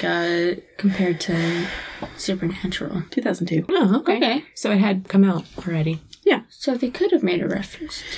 But at this point, we're not dealing with zombies. Yeah. We're dealing with intentioned killings. And they're not out of their mind, out of control. They seem to be acting with some level of intention. Yeah. I guess. For now. So he's making a reference to another specific virus gone wrong situation. Yeah, Sam is like, the doctor thinks it's a virus, and I think she might be right. I think the infected are trying to infect others with blood-to-blood contact, and the virus leaves traces of sulfur in the blood. A demonic virus. Great. Yeah. And Sam's like, I've been poring over Dad's journal. We need our handy-dandy Notebook! notebook. Right. I found Roanoke.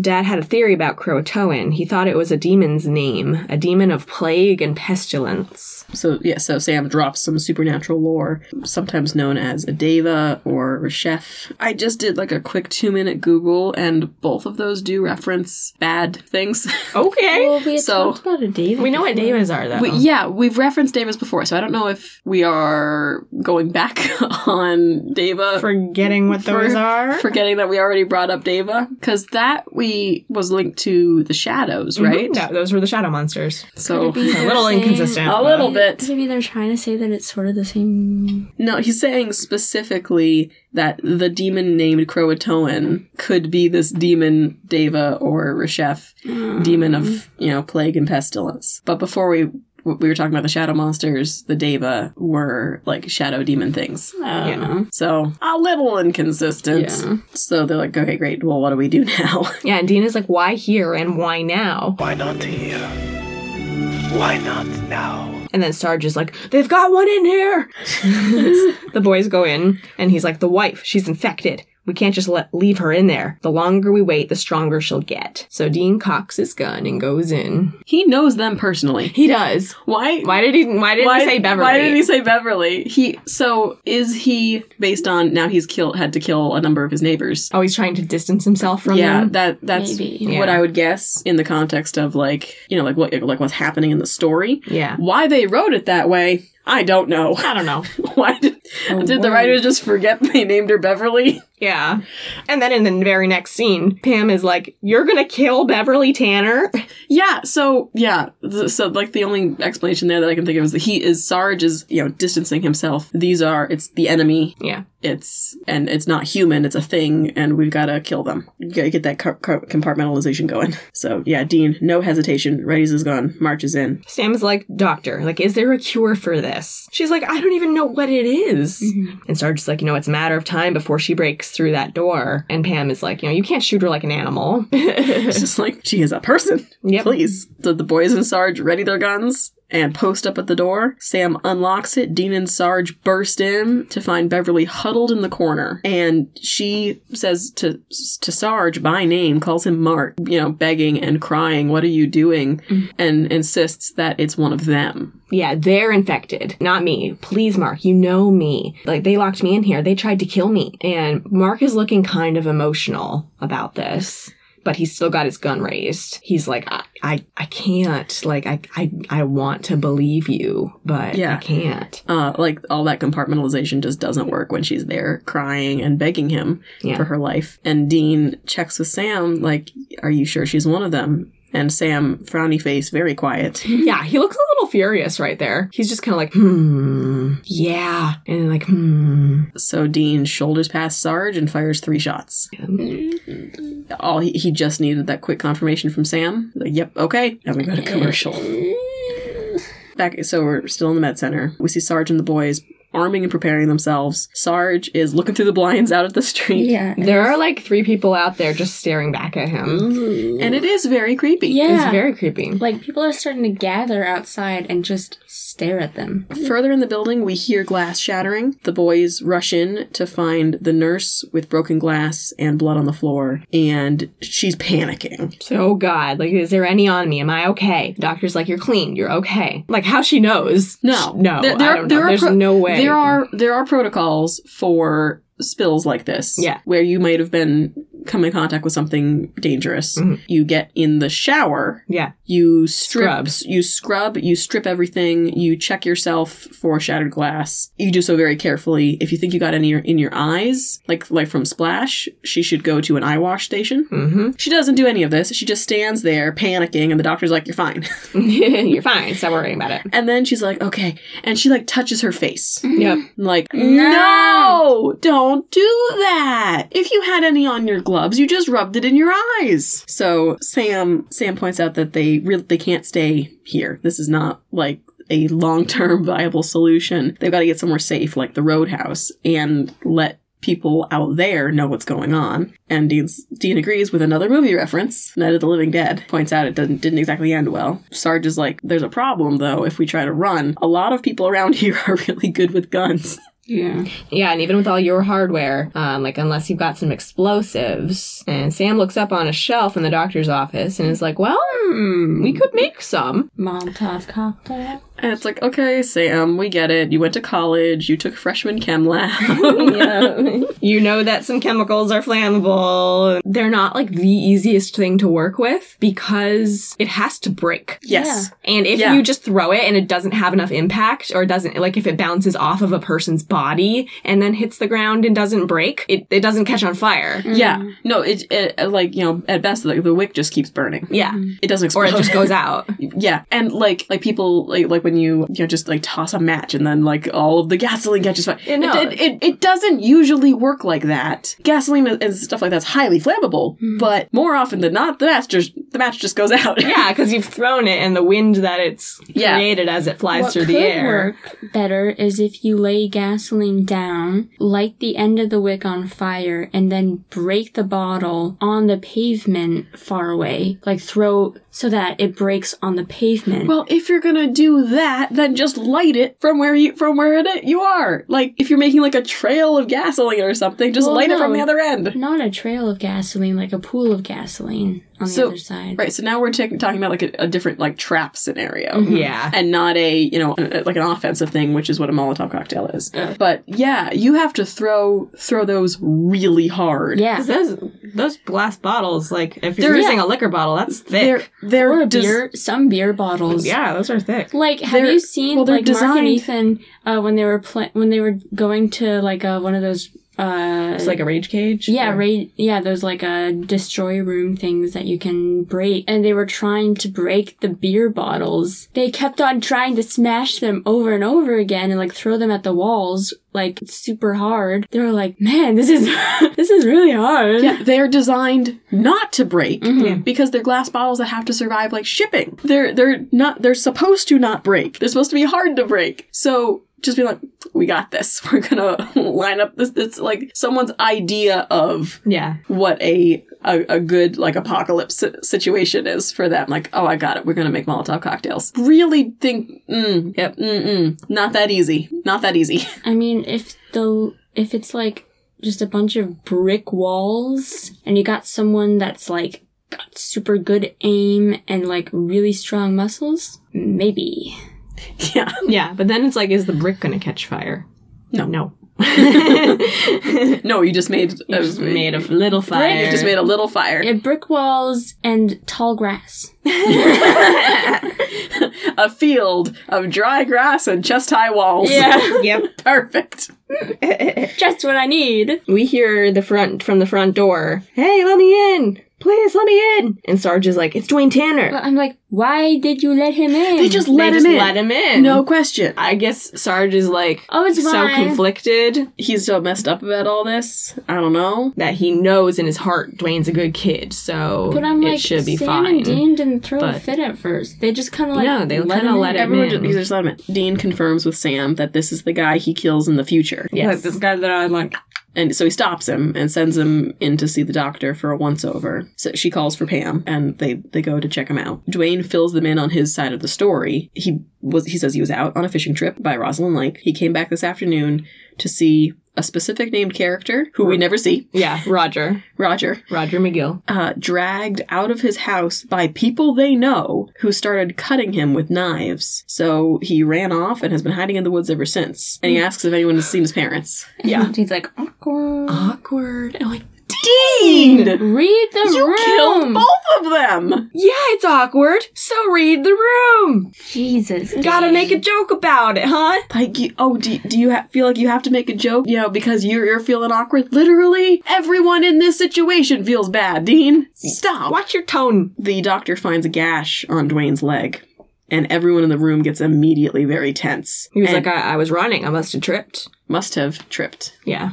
And I'm like, huh, Interesting. interesting that you were also so specific about your story up until this point. Oh, yeah, I must have tripped. And I'm like, you would have noticed. You would think. You'd think. So Dean gives the order to tie him up. Dwayne starts to get up and Dean pulls his gun on him and orders him back down. Sarge, apologetic, he's like, we gotta be careful. And Dean, very aggressive, did they bleed on you? And Dwayne's like, what? What? What? No, what the hell? No. Sam's like, to the doctor, like, is there any way for us to know for sure? And the doctor's like, I've studied the blood work backwards and forwards. Dwayne's like, my mom? Like, yeah. We're just not going to talk about that. Yeah. It took 3 hours for the virus to incubate. There's no way to know until he turns. Yeah, sulfur didn't appear in the blood work until then. So she specifically says until he turns. Yup. Which, I'm like, that's a very zombie way to say it. yeah. If he's just been injured out in the woods or whatever, and he hears, like, we won't know until he turns, it's like, are you saying I'm going to turn into a zombie? What? Excuse me? So Sam pulls Dean aside while Sarge ties Dwayne up. Sam is like, this is my vision. It's happening, like, right now, and you can't kill him. Not yet. And Dean's like, this guy shows up out of nowhere, cut on his leg, his whole family's infected, so I have to kill him. And Sam is like, we should keep him tied up, just wait and see. And Dean's like, why? Like, for him to Hulk out and infect somebody else. He's like, I'm not happy about this, but it's a tough job, and you know that. Sam's like, it's supposed to be tough. We're supposed to struggle with this. Like, these are not supposed to be easy decisions. We're talking about killing somebody. Yeah. That's not supposed to be an easy call for anybody. Dean's like, well, what is that bias? And Sam's like, a clear conscience. Dean's like, it's too late for that. It's like, that's interesting, sir.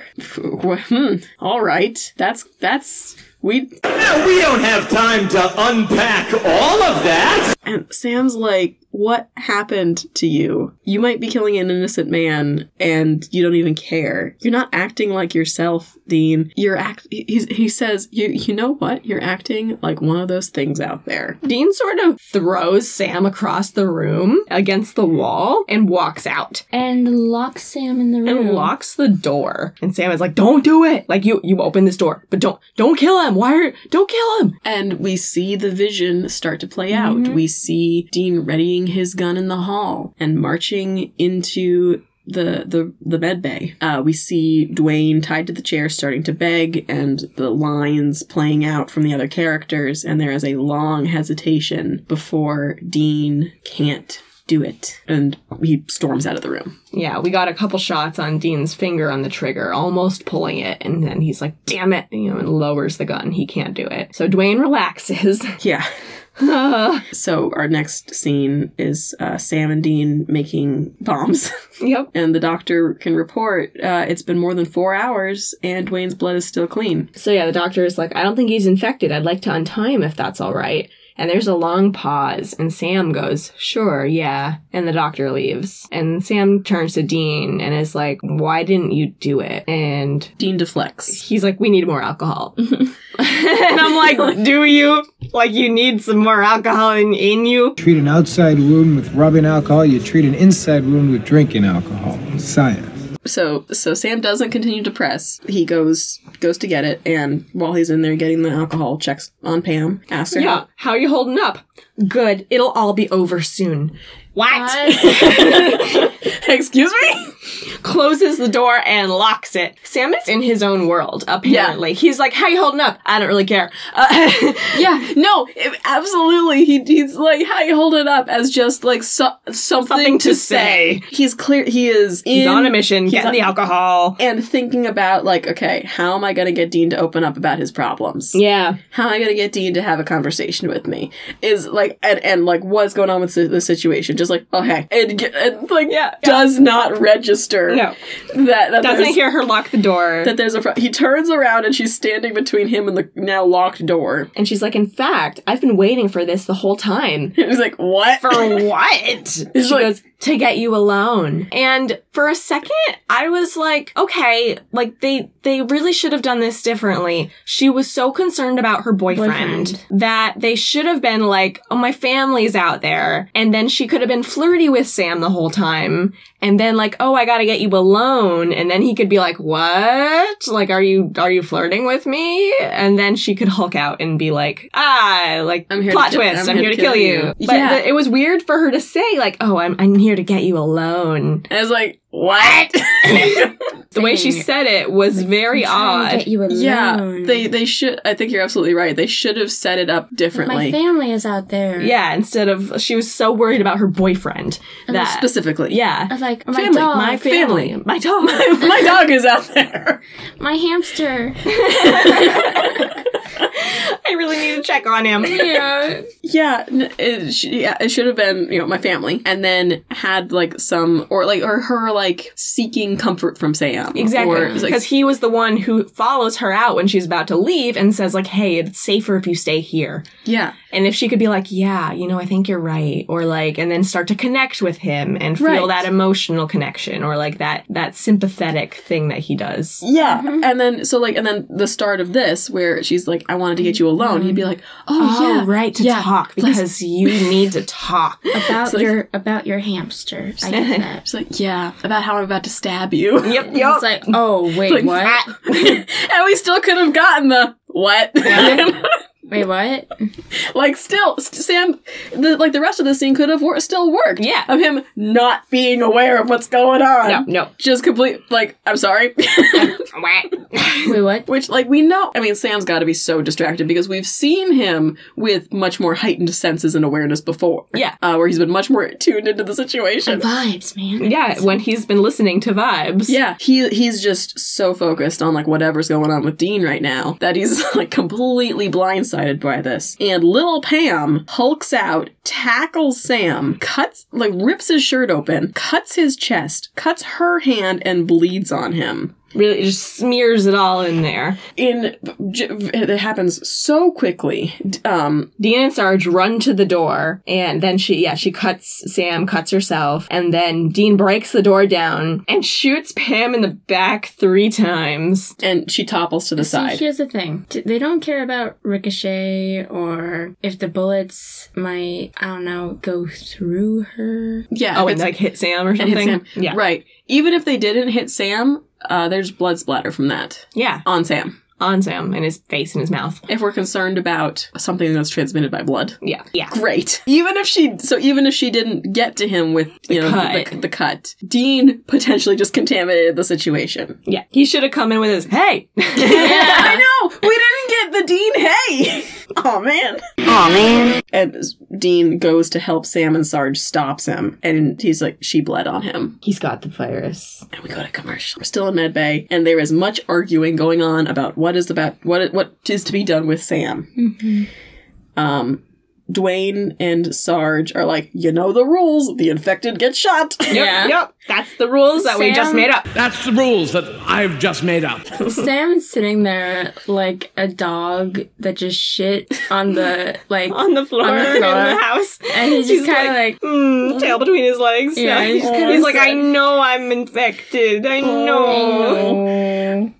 So Dwayne and Sarge are like, you know the rules. And Dean's like, okay, listen, if anyone tries to shoot my brother, I'm going to kill everyone in this room. He's like, no one's shooting anyone. Dwayne's like, you were going to shoot me. And Dean's like, that is different. You're not my brother. The rules only apply to everyone else. Yep. The rules don't apply to me. And the doctor is just like, oh, I don't know. Maybe, maybe not. And like, ma'am, we're deciding if someone's about to live or die. Yeah. She's like, oh, I don't know. I don't know. It's like, not the time to be wishy-washy. Yeah. Sam is like, Dean, they're right. I'm infected. Give me the gun and I'll do it myself. I'm not going to become one of those things. And Dean's like, that's the worst thing I've ever heard. Yep. No. He's like, we've still got time. Sarge is like, time for what? I understand he's your brother, but I've got to take care of this. Yeah, and that's when Dean is like, yo, if you make a move on my brother, you'll be dead before you hit the floor. Let the bodies hit the floor. Let the bodies hit the floor. When he says that, you'll be dead before you hit the ground. Says, you understand me? Do I make myself clear? Ooh. The tone. That's like a John. That's what I was about to say. Is like, well, hello there, John. Yeah. Ooh. Pulling out the drill sergeant. Do I make myself clear? You best bring that extra long tape measure on account of my humongous balls. Yeah, he pulls out the drill sergeant voice on the sergeant. Yeah. And it's enough to, stop the sergeant. It's like, well, what are we supposed to do? And there's a long pause because no one has any good ideas. And Dean throws Sarge the keys. And he says, take my car. You've got the explosives. There's an arsenal in there. And you two go with him, talking to Dwayne and the doctor. And that's like, Dean gave him the keys to his Impala. Sarge is like, what about you? And there's this long pause. And Sam is like, Dean, no. Like, you go with them. It's your only chance. And Dean's like, you're not going to get rid of me that easy. I'm like, yeah, you got to throw a little joke in there, don't you? Gotta. He's uncomfortable. He's so uncomfortable. I am very uncomfortable with the energy that we've created in the studio today. Sarge is like, he's right. Come with us. And Dean just looks at him. He's like, no. And Sarge's like, okay, it's your funeral. So Sergeant Dwayne leave. The doctor goes to leave and turns around and she's like, I'm sorry. Thanks for everything, Marshals. And Dean is like, oh, yeah, we're not actually Marshals. She's like, oh. She goes, like, okay. Dean smiles and she leaves. Like. So you just killed 3 people today, sir. You're just a guy with guns. Like, what? Like, now I have so many more questions. This'll go in my report. So much more scared of you now, sir. That was not as comforting. I don't know what that was. No. And then she just leaves. Yeah. Like, I can't deal with this right now. I can't do this. The entire town went like crazy. I can't deal with this right now. I can't do this. Goodbye. Sam is tearing up. Dean closes and locks the door. And he's like, I wish we had a deck of cards. foosball table or something. And he chuckles. And what follows is a very emotional scene between Sam and Dean, where Sam is begging Dean to get away, and Dean is like, no. Sam is begging Dean to give him a gun just to make it easier on everybody because he doesn't want to turn into a monster. And Dean's like, it's not going to happen. Just, back and forth. Yeah, and then Sam is like, I'm sick. It's over for me. It doesn't have to be for you. You can keep going. And Dean, like, reflexively almost goes like, who says I want to? And Sam's like, excuse me?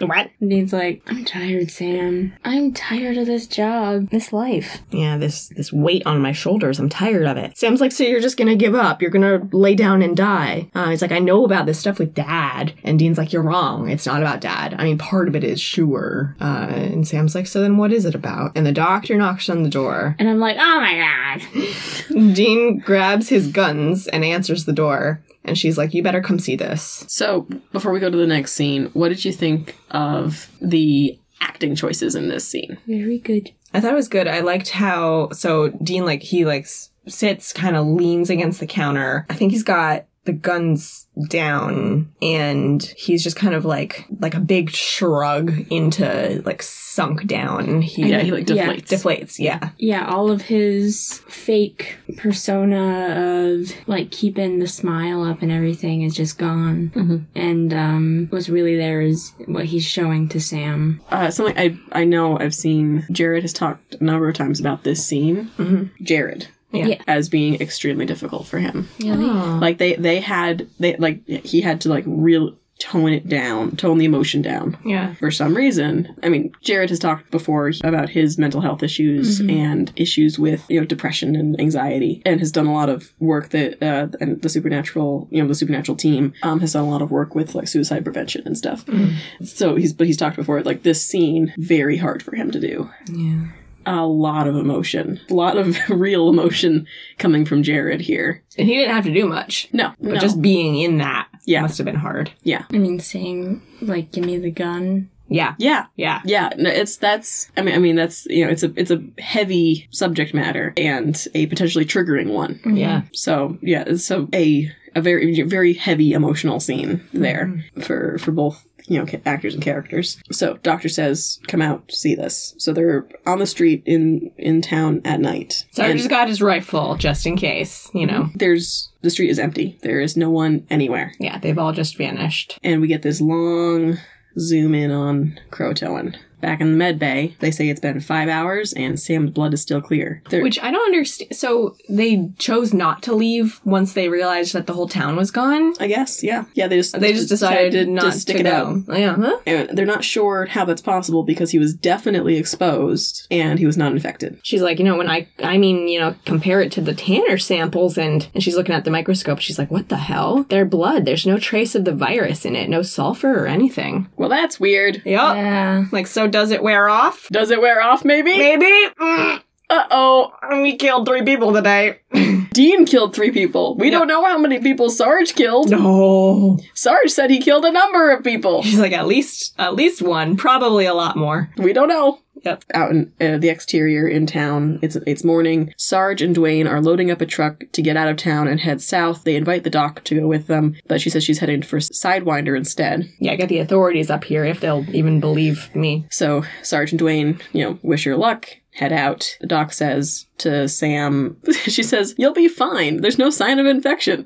How does she know? Yeah, because she doesn't know what's going on at all. She's like, you'll be fine. She didn't know what it was to begin with, and she's been confused this whole time and is now like, you'll be fine. She's like, you're safe. You're fine. It's like, you don't know shit about this thing. Mm-hmm. You can't say that. You don't know. But that's what she's going to believe, and that's what she's going to tell herself. Mm-hmm. Dean wants to know why here and now and where everyone is. And Sam is left with the question of why is he immune? Dean says he's starting to feel like this is the one that got away before the boys also head out of town. Our next scene is Dwayne and Sarge.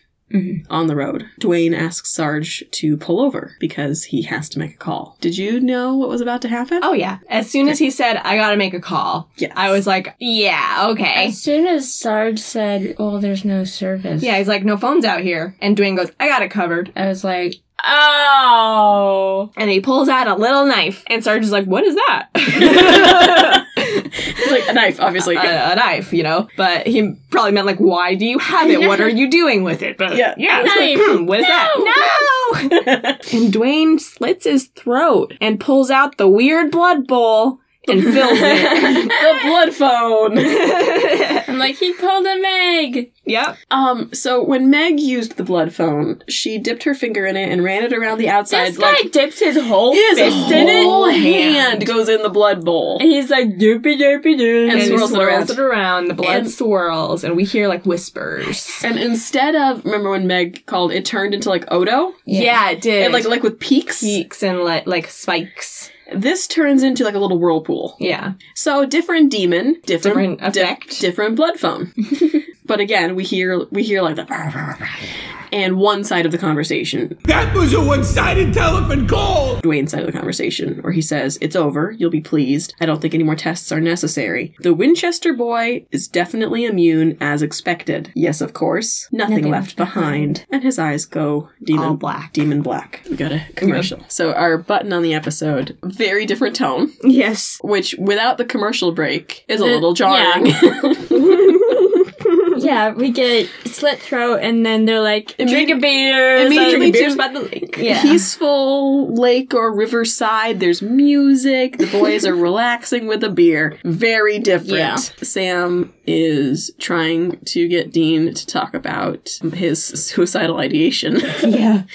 And what he meant about being tired. It's like, so you gonna tell me what you were talking about last night? And Dean tries to deflect, but Sam presses, and Dean says he wants to go to the Grand Canyon. In all the driving back and forth across the country, he's never been to the Grand Canyon. He also brings up TJ. Yeah, which I don't understand. I didn't catch that reference. Or Hollywood.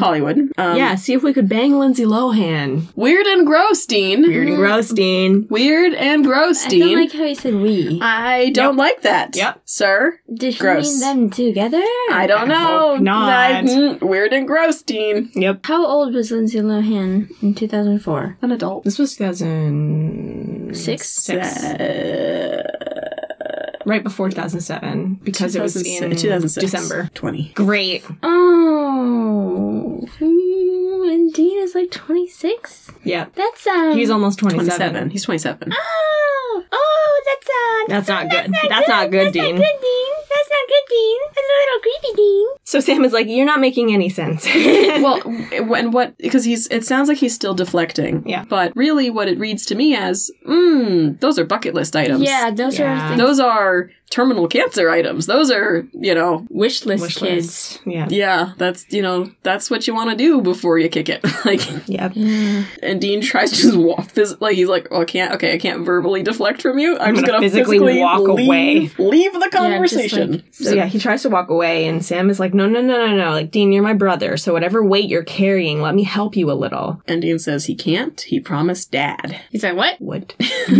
Sam's getting a lot of what? Like he did this episode. Yeah, this episode. This whole episode, I think Sam was, Sam's not paying attention. Another. Everyone's high, but Sam's not paying attention. This episode, another tally to the score of this is Sam's reaction to also being high. He's just like, what? He's not paying attention. What's going on? What? Sam, I promised Dad. And Dean says, John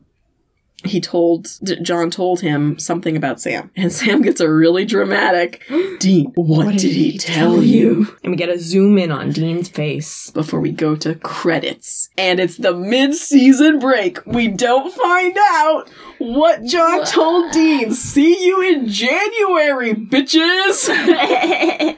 Even after that whole big promo from last time. Huge promo that was like, we're gonna tell you! Nope. Not See you next half of the season. For one more episode, I know I can hold that over you guys. I know what John told Dean. Yep.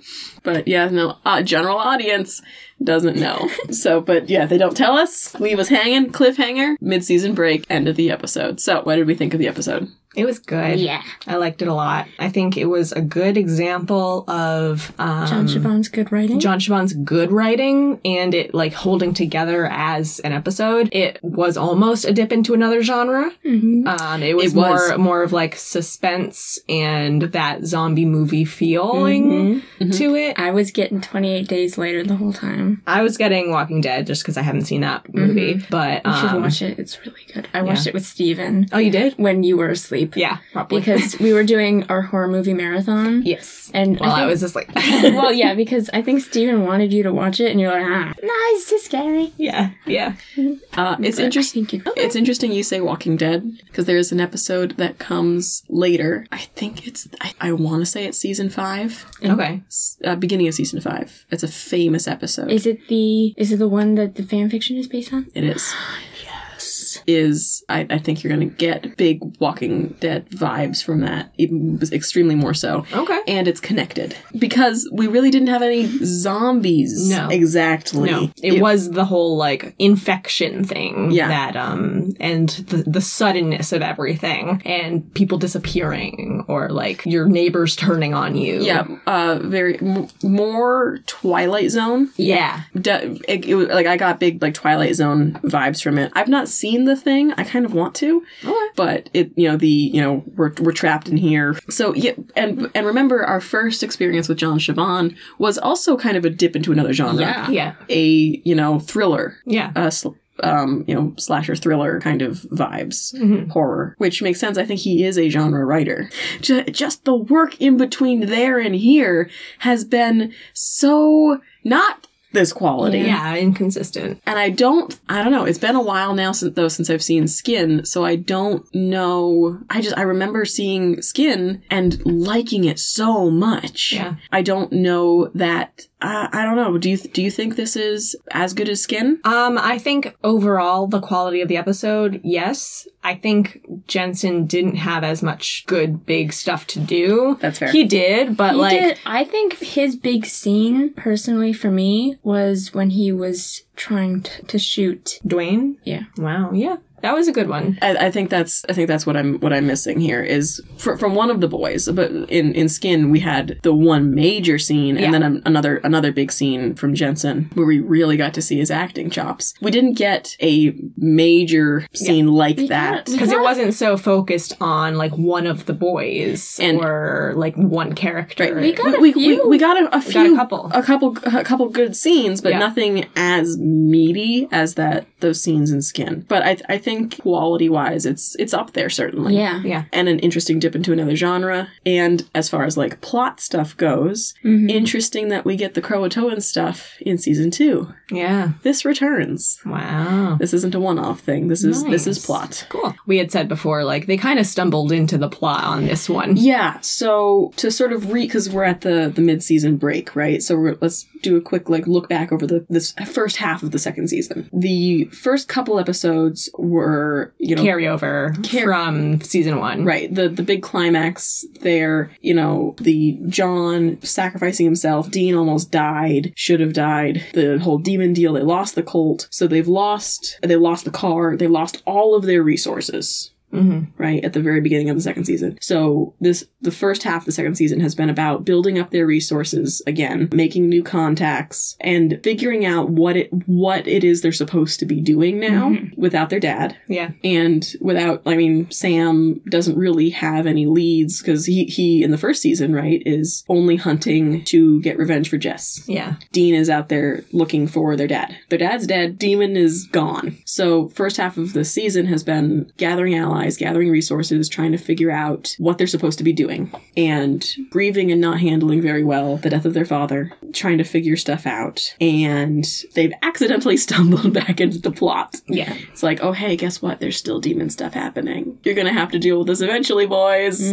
Can't run from that. But other than this and the loosely connected plot stuff in Crossroad Blues, we really haven't been establishing a ton ton of like plot specific stuff for this whole first half of the season. Yeah. It's been like one-off. It's been almost entirely one-off episodes. So coming into the second half of the second season, we're gonna have to fit a plot of some kind if we're gonna get some kind of an arc. Some kind of an arc to get us to the end of the season. Yeah. This is episode 9. There are 22 episodes, so there's more episodes in the second half. So they have a little bit more time. We're probably gonna see an uptick in more serious episodes. Right. I'm expecting. I don't really remember.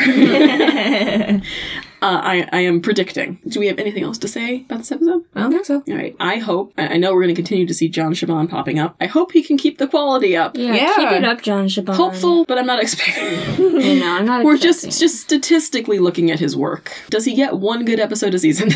Looks like maybe just the one. We're hoping he can keep the quality up. Yeah. So then join us next time for season 2, episode 10, Hunted. After Dean tells Sam what their father told him before he died, the distraught Sam sneaks off to Indiana alone. Oh no. Whoa. Splitting up. So I don't remember the episode coming up at all. So nice. So join us next time for season 2, episode 10, Hunted. For both listeners and the original viewing audience happens in January. So see you in January. Until then, I've been a host, Margaret. I've been a host, Patricia. And I've been another host, Bridget. And we'll see you next time. Bye. Bye. Bye.